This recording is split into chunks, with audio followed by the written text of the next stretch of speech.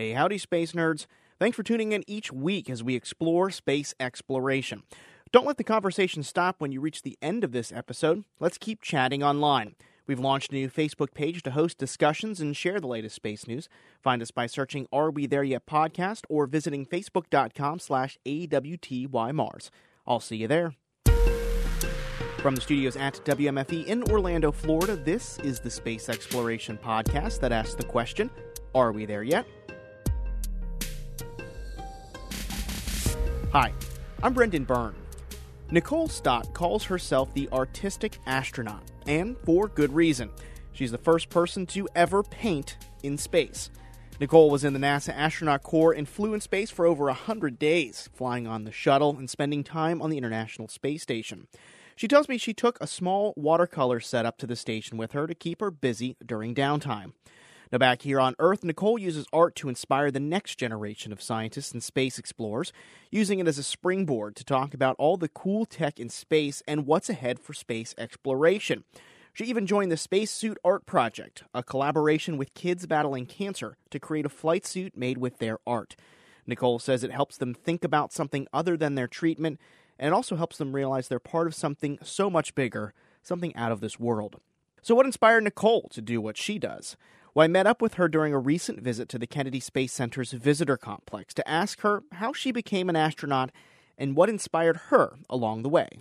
Well, there's a little bit of mystery to that, I guess, how anyone gets selected to be an astronaut. But, my background was growing up with a dad who built and flew small airplanes. As a family, we hung out at the local airport over in Clearwater, Florida. And so got that passion for flying in my blood. And that led me to, want to know how things fly. So earned a degree in aeronautical engineering from Embry-Riddle up the road from here, and then engineering management with UCF. And all of that kind of coming together to end up working here at Kennedy Space Center with NASA. And it was kind of a long path to figuring out, is astronaut even a thing that I should consider? And I had seen the moon landing. My parents shared that, the excitement of that with me too. But as a kid, I just never really thought there was anything like reality about that for me. That's something other people would do that were lucky to get to go, fly in space and walk on the moon. And why was that? I don't know, because nobody ever told me I couldn't do it. It was nothing like that. I just think it seemed so unreal that, and maybe I just wasn't smart enough at the time to realize, hey, I could possibly do this. But I did know, as I was pursuing this, this knowledge of how things fly, that if you want to know how things fly, why wouldn't you want to know how rocket ships fly? And here's this really cool place called the Kennedy Space Center right across the state from me, and why would I not want to work there? And that became the thing that I think ultimately opened up my eyes to the fact that flying in space, being an astronaut, was a possibility.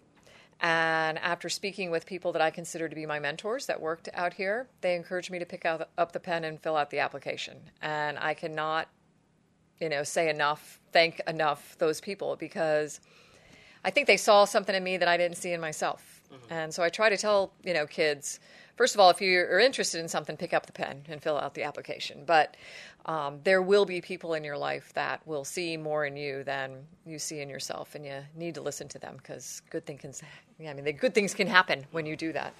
Do you consider yourself one of those people? Absolutely. I hope so. I hope people consider me that person. And I have, people that I've had one-on-one relationships with that, encouraging them, answering their questions, kind of following them through university, and then on as they, in their careers and what they're doing. Whether they want to become an astronaut or not is not necessarily the thing, but feel really fortunate to have those relationships. And then also, coming to a place like the KSC Visitor Center and being able to speak to just large groups of people, kids, little girls, I think, who need to see women doing things that they might think are unimaginable or unattainable. And hopefully in doing that, there's one or two people that are encouraged by, my presence there. Did you have a woman that you could look up to during that first time that you thought about becoming an astronaut or going through the training? Did you have a female figure that you could say, hey, I want to be like her? I think a number of them, and some of them weren't even astronauts. They were just people that I really looked up to, admired. There was certainly those, the early, female astronauts that were selected that I think for all of the women astronauts, they were kind of this like, wow, look at what they, there are women in the astronaut office now. So, and for all of us coming in the time when I did it, about 2000 was when I was selected to be an astronaut, most of those women were still around with us and wanted to share their experience. But I think of everybody from my mom, who is a very strong woman, very talented woman, supporting me all along in what I wanted to do. My sisters, who had no desire to fly in space, but were willing to support me, and certainly teachers along the way and colleagues out here with NASA. That it's really hard to pick just like one person that stands out that way, but they're there. Now, you've spent over 100 days in space. I think it's 103, right? Is that your... 104, but there's this really great line from Rocket Man, but who's counting? Well, apparently you are, my friend. But, yeah, if you want to get it, 104. I want to go back to that. I want to go back to that first day. What was it like on that first ride to space, and what was that moment? Describe it to me. When you knew you were in space? Oh, wow. There's certainly the time out at the launch pad where, you're strapped in a couple hours before actually feeling that 7 million pounds of thrust behind you. And it really isn't until the 10-9-8 where you get any sense that it's actually going to happen, and then it does. And that's kind of a blur. I mean, it's this impressive, almost overwhelmingly dynamic ride on the space shuttle to get to space. That's a nice way to put it. It is. It is shaking and I mean, you feel like Jell-O inside, and of course, you got the woohoo and the smile and the high five with your crewmates going on as that's happening. And but 8.5 minutes. I mean, it's still, to me, it's so difficult to believe that from 0 to 8.5 minutes is all it takes to get into orbit around our planet, and to be going from 0 to 5 miles a second, 17,500 miles an hour, and just falling around the Earth. And I think the thing that stands out to me the most is just that shift from that just drastic change from riding on solid rocket boosters where you're shaken and you almost can't believe that you can shake that much, to this just peaceful, liberating, quiet, almost gentle floating of your arms and wanting to get out of your seat and feel how your whole body is going to feel doing that, and just amazed, I think, that human beings are able to do this kind of thing. Now, you spent some time on the International Space Station. What was the hardest thing to get used to of living and working in that kind of environment? It was so cool to live there. I mean, everything, I look at it like, you don't want it to be just like it is down here on Earth. You want there to be this kind of adventure aspect to living and working in space, and it certainly was that. I think to live and work in microgravity, the most challenging thing is keeping track of your stuff. That's why we have, Velcro is on everything. You want some kind of way to attach it because you let go of it and think it's just going to be floating there in front of you, and it just finds its way somewhere else. So keeping track of your stuff is kind of difficult, but you get the hang of that. I think the thing to me, though, when I think about a challenge or difficult, is that, you don't have your family there with you, and you are in a place where you want your family to experience it. You want your friends to be able to experience it. You want this to be something that more and more people can, even if it's just 5 minutes floating there and looking out the window, you want them to share it with you. And to me, that was probably the most difficult thing, was that, I was there getting to do this, and all these people I really care about haven't had that chance yet. And that's a good segue to what else I want to talk to you about. I read that you were inspired by the view that you saw up there, so you took to art to kind of create that so you could share it with other people, right? Yeah. Can you tell me about that inspiration and how that evolved and became the artistic astronaut now? Yeah. Well, it started out a little bit, without any plan, I think. I've always enjoyed artsy, craftsy kinds of things. I've always liked painting. And thankfully, our ground support team think about us in ways that we don't before we go to space. We're typically concentrating on the tasks that we have to do and not wanting to mess up and being, making sure we're ready for the mission. But they think about things like, hey, Nicole, you're going to space for 3 months. You might want to think about the time when you have some free time up there, what you'd like to do. And so I brought this little watercolor kit with me. And had the chance to paint while I was in space, and only one time. Painted one. And of course, you can't sit in front of the window and paint in space because what you wanted to paint is gone before you have a chance to finish paint. I'm not that good. I'm not that good. And this is all purely experimental anyway. And so, I had a picture I had taken through the window. It's my very favorite picture of this little chain of islands on the northern coast of Venezuela. It looks like somebody already had painted a wave on the ocean down there. And so that's what I did with my watercolors. And then, a few years later, as I was thinking about retiring from the office and thinking, like I think all astronauts do, okay, how am I going to uniquely share this experience, which I think all astronauts who retire feel obligated to do that in some way.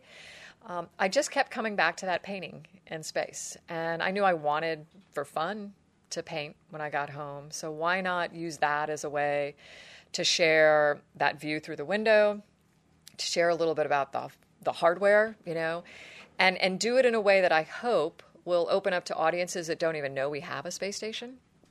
And of course, I find it hard to believe that somebody could not know we have a space station, but to speak to audiences that don't necessarily know the wonderful things we're doing in space and how important they are to improving life here on Earth. And then I like to flip it too. And I think the chance I had with my own eyes, like heart, to see Earth from space, I want to share that too. And, a little lesson in Earth appreciation maybe, from that perspective. I got to take a step back because you said you brought a watercolor set up to space, and I'm imagining that wouldn't be the easiest medium to use in space. How did that work out? It worked out actually quite well. You have to be a little bit deliberate about how that whole keeping track of stuff in space. It's a little bit of that and, organizing yourself to be able to just paint in general. And then, of course, watercolor, you have to dispense water in order to do that. And so I'd just be really careful with my drink bag, up through the straw, squirt out a little ball of water, and then take the brush. And what was so cool, because of microgravity, surface tension behaves a little bit differently, which is why you get that ball of water to begin with. And you could take your brush and just touch it to the ball of water. And all of a sudden, that whole ball of water was now a ball of water on the end of your brush. And then you can mush it out around in the paints. And it was like the paint would suck the water off the brush and get mixed up. And then you'd stick your brush back in, and the colored water is now in your brush. And then the paper wanted to suck up the water. It was really, it was a really cool experience to do it. And it actually wasn't as difficult as I thought it would be, just different. Again, like, most things in space. And somebody asked me later, wouldn't it have been easier to have, like, use acrylic paints or something like that? And I think it might have been easier to paint with them.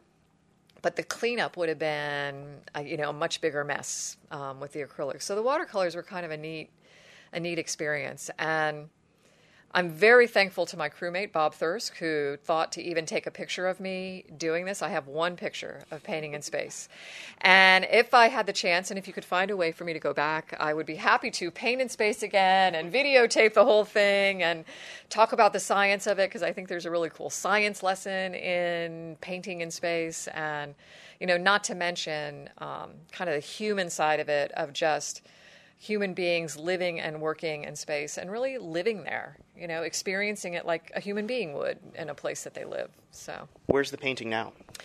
The painting is at my home, and I have exhibited it in different places, and I think that will be with me forever, if not on display someplace maybe. I've had some people ask about purchasing it, but I don't think I'll do that. We'll make some copies. Now, were you a painter before you went up there, or was that just something on a whim you said, maybe I'll try painting? Yeah, painters probably, that's probably, I don't know. I don't want to speak out of term, and I don't want to be disrespectful to people who really are painters. Were you creative before? I was, and I did like painting, and I had done some watercolor painting before. I had, woodworking, anything kind of craftsy, artsy. I enjoyed doing, and I really like painting, and so I think back now, I feel really fortunate. I'm very thankful that I thought, okay, watercolor kit would be the thing to take, because it was a cool experience to do that. And it certainly has been that wave, that picture of the wave, the painting of that. It's been the inspiration for me to, continue with the artwork, at least as a part of my, I guess, platform or way of sharing the experience. Now, how are you using it to inspire the next generation? You mentioned before how you try to use your painting and your art to inspire people that might not even know we have an International Space Station. How do you do that? Well, I think, there's the backstory to it. So here's, a person who flew in space, paints, and some of the things I'm painting are, they're of Earth. So if you didn't know I had painted an image based on what I'd seen in space, it might not seem quite as attractive to you. I don't know. Maybe you think it's pretty for whatever other reason. But when I have the chance to share those paintings and then share the backstory as well, it's really cool, the connection that you make with people, both from an artistic standpoint, but also, some of these people that I'm talking to that are of that group that maybe didn't know we had a space station or maybe didn't know what we're doing up there. I really think they become the most interested. They're the ones that then want on their phone to have the application that says when the station is flying over. And they want to know who those people on that space station are. And just being able to engage with somebody and share my own personal experience and then tie it to something that's connected to them. And art is just a wonderful way to do that in all kinds of audiences, not just space. And then I've had, because of the spaceflight experience, but also because of doing the art, I've been invited to participate in some projects that I think are so much more meaningful than anything I've ever done. And I believe totally in what we're doing in space. I think everything we're doing there has huge value. This idea of improving life on Earth is what I think we go to space for. But now having the chance to, for example, I've worked on this project, it's called the Spacesuit Art Project, and got tied in with a gentleman who's an artist and the director of the Arts and Medicine program at a cancer center in Houston. And to be able to work with him and the kids that are in treatment at the pediatric cancer center there and take their artwork. It's not about my artwork then. It's about them, what they're going through, their pieces of art, and then work with our spacesuit company and have them quilt together a beautiful spacesuit out of all of these kids' artwork. And then they understand that they're part of something bigger than just them. And we've taken that global, too. We mapped it to the International Space Station program. We've gone to the partner headquarters cities, and we've painted with kids there and with the astronauts and cosmonauts there. And then we've brought the artwork back. And the first suit was called Hope. This third one that's built from all the international artwork is called Unity. Mm-hmm. And then in between, we had a flight suit version, like this flight suit I'm wearing here. We had the kids paint right on it, and that actually flew to the space station. One of our astronauts, Kate Rubins, wore it up there. It was like, honestly, it was like the first art exhibit in space. Mm-hmm. To see this beautifully colorful spacesuit against, the backdrop of the space station. And to have those kids, some of them had painted on it right there in Mission Control, talking to her it's just a really powerful thing. And I think there's opportunity in what we do in space that's not just about what's happening in space. Mm-hmm. There's an inspirational aspect to it, whether it's the spacesuit or talking to these kids about what they see their future to be. And space is a wonderful way to engage like that. And then you throw art on top of it, and it becomes super cool. Now, you have a unique perspective of viewing our planet, viewing the Earth from being up in space for 104 days. I stand corrected. Not going to live it down, dude. I'm not going to live it down. Not you, me. What do you want people to take away from your art, from what your perspective is of this Earth? Well, I want them to walk away with a couple of things. One is understanding just how beautiful our planet is, but the fact that we are all on, this same planet. It is perfectly placed to take care of us. We have an obligation, I think, to do the same for it, but not just for the planet, but for each other. And, the other side of the planet is not that far away. And we really have to start coming to grips with that. We are all in this together. This is a place we have to respect and take care of, and that depends on us taking care of each other as well. Well, Nicole, this was a fascinating conversation. If you do find a way into space to paint again, please take me along. I'll be your first student. I would love to. Thank you very much for your interest as well. Well, that's going to do it for this episode. You can check out some of Nicole's work on her website. It's npsdiscovery.com. Now, it's also worth mentioning Nicole is a University of Central Florida alumnus, much like myself, so I must say, go Knights. That's going to do it for this episode, but join the conversation online. We've got a Facebook page, search for Are We There Yet podcast, or you can take to Twitter. The show's at AWTYMars, get it, Are We There Yet? And I'm at Space Brendan. Support for Are We There Yet comes from the listeners of WMFE. Our theme music was composed by Kevin McLeod. You can find more space news online at WMFE.org/space. And until next time, I'm Brendan Byrne. Thanks for listening.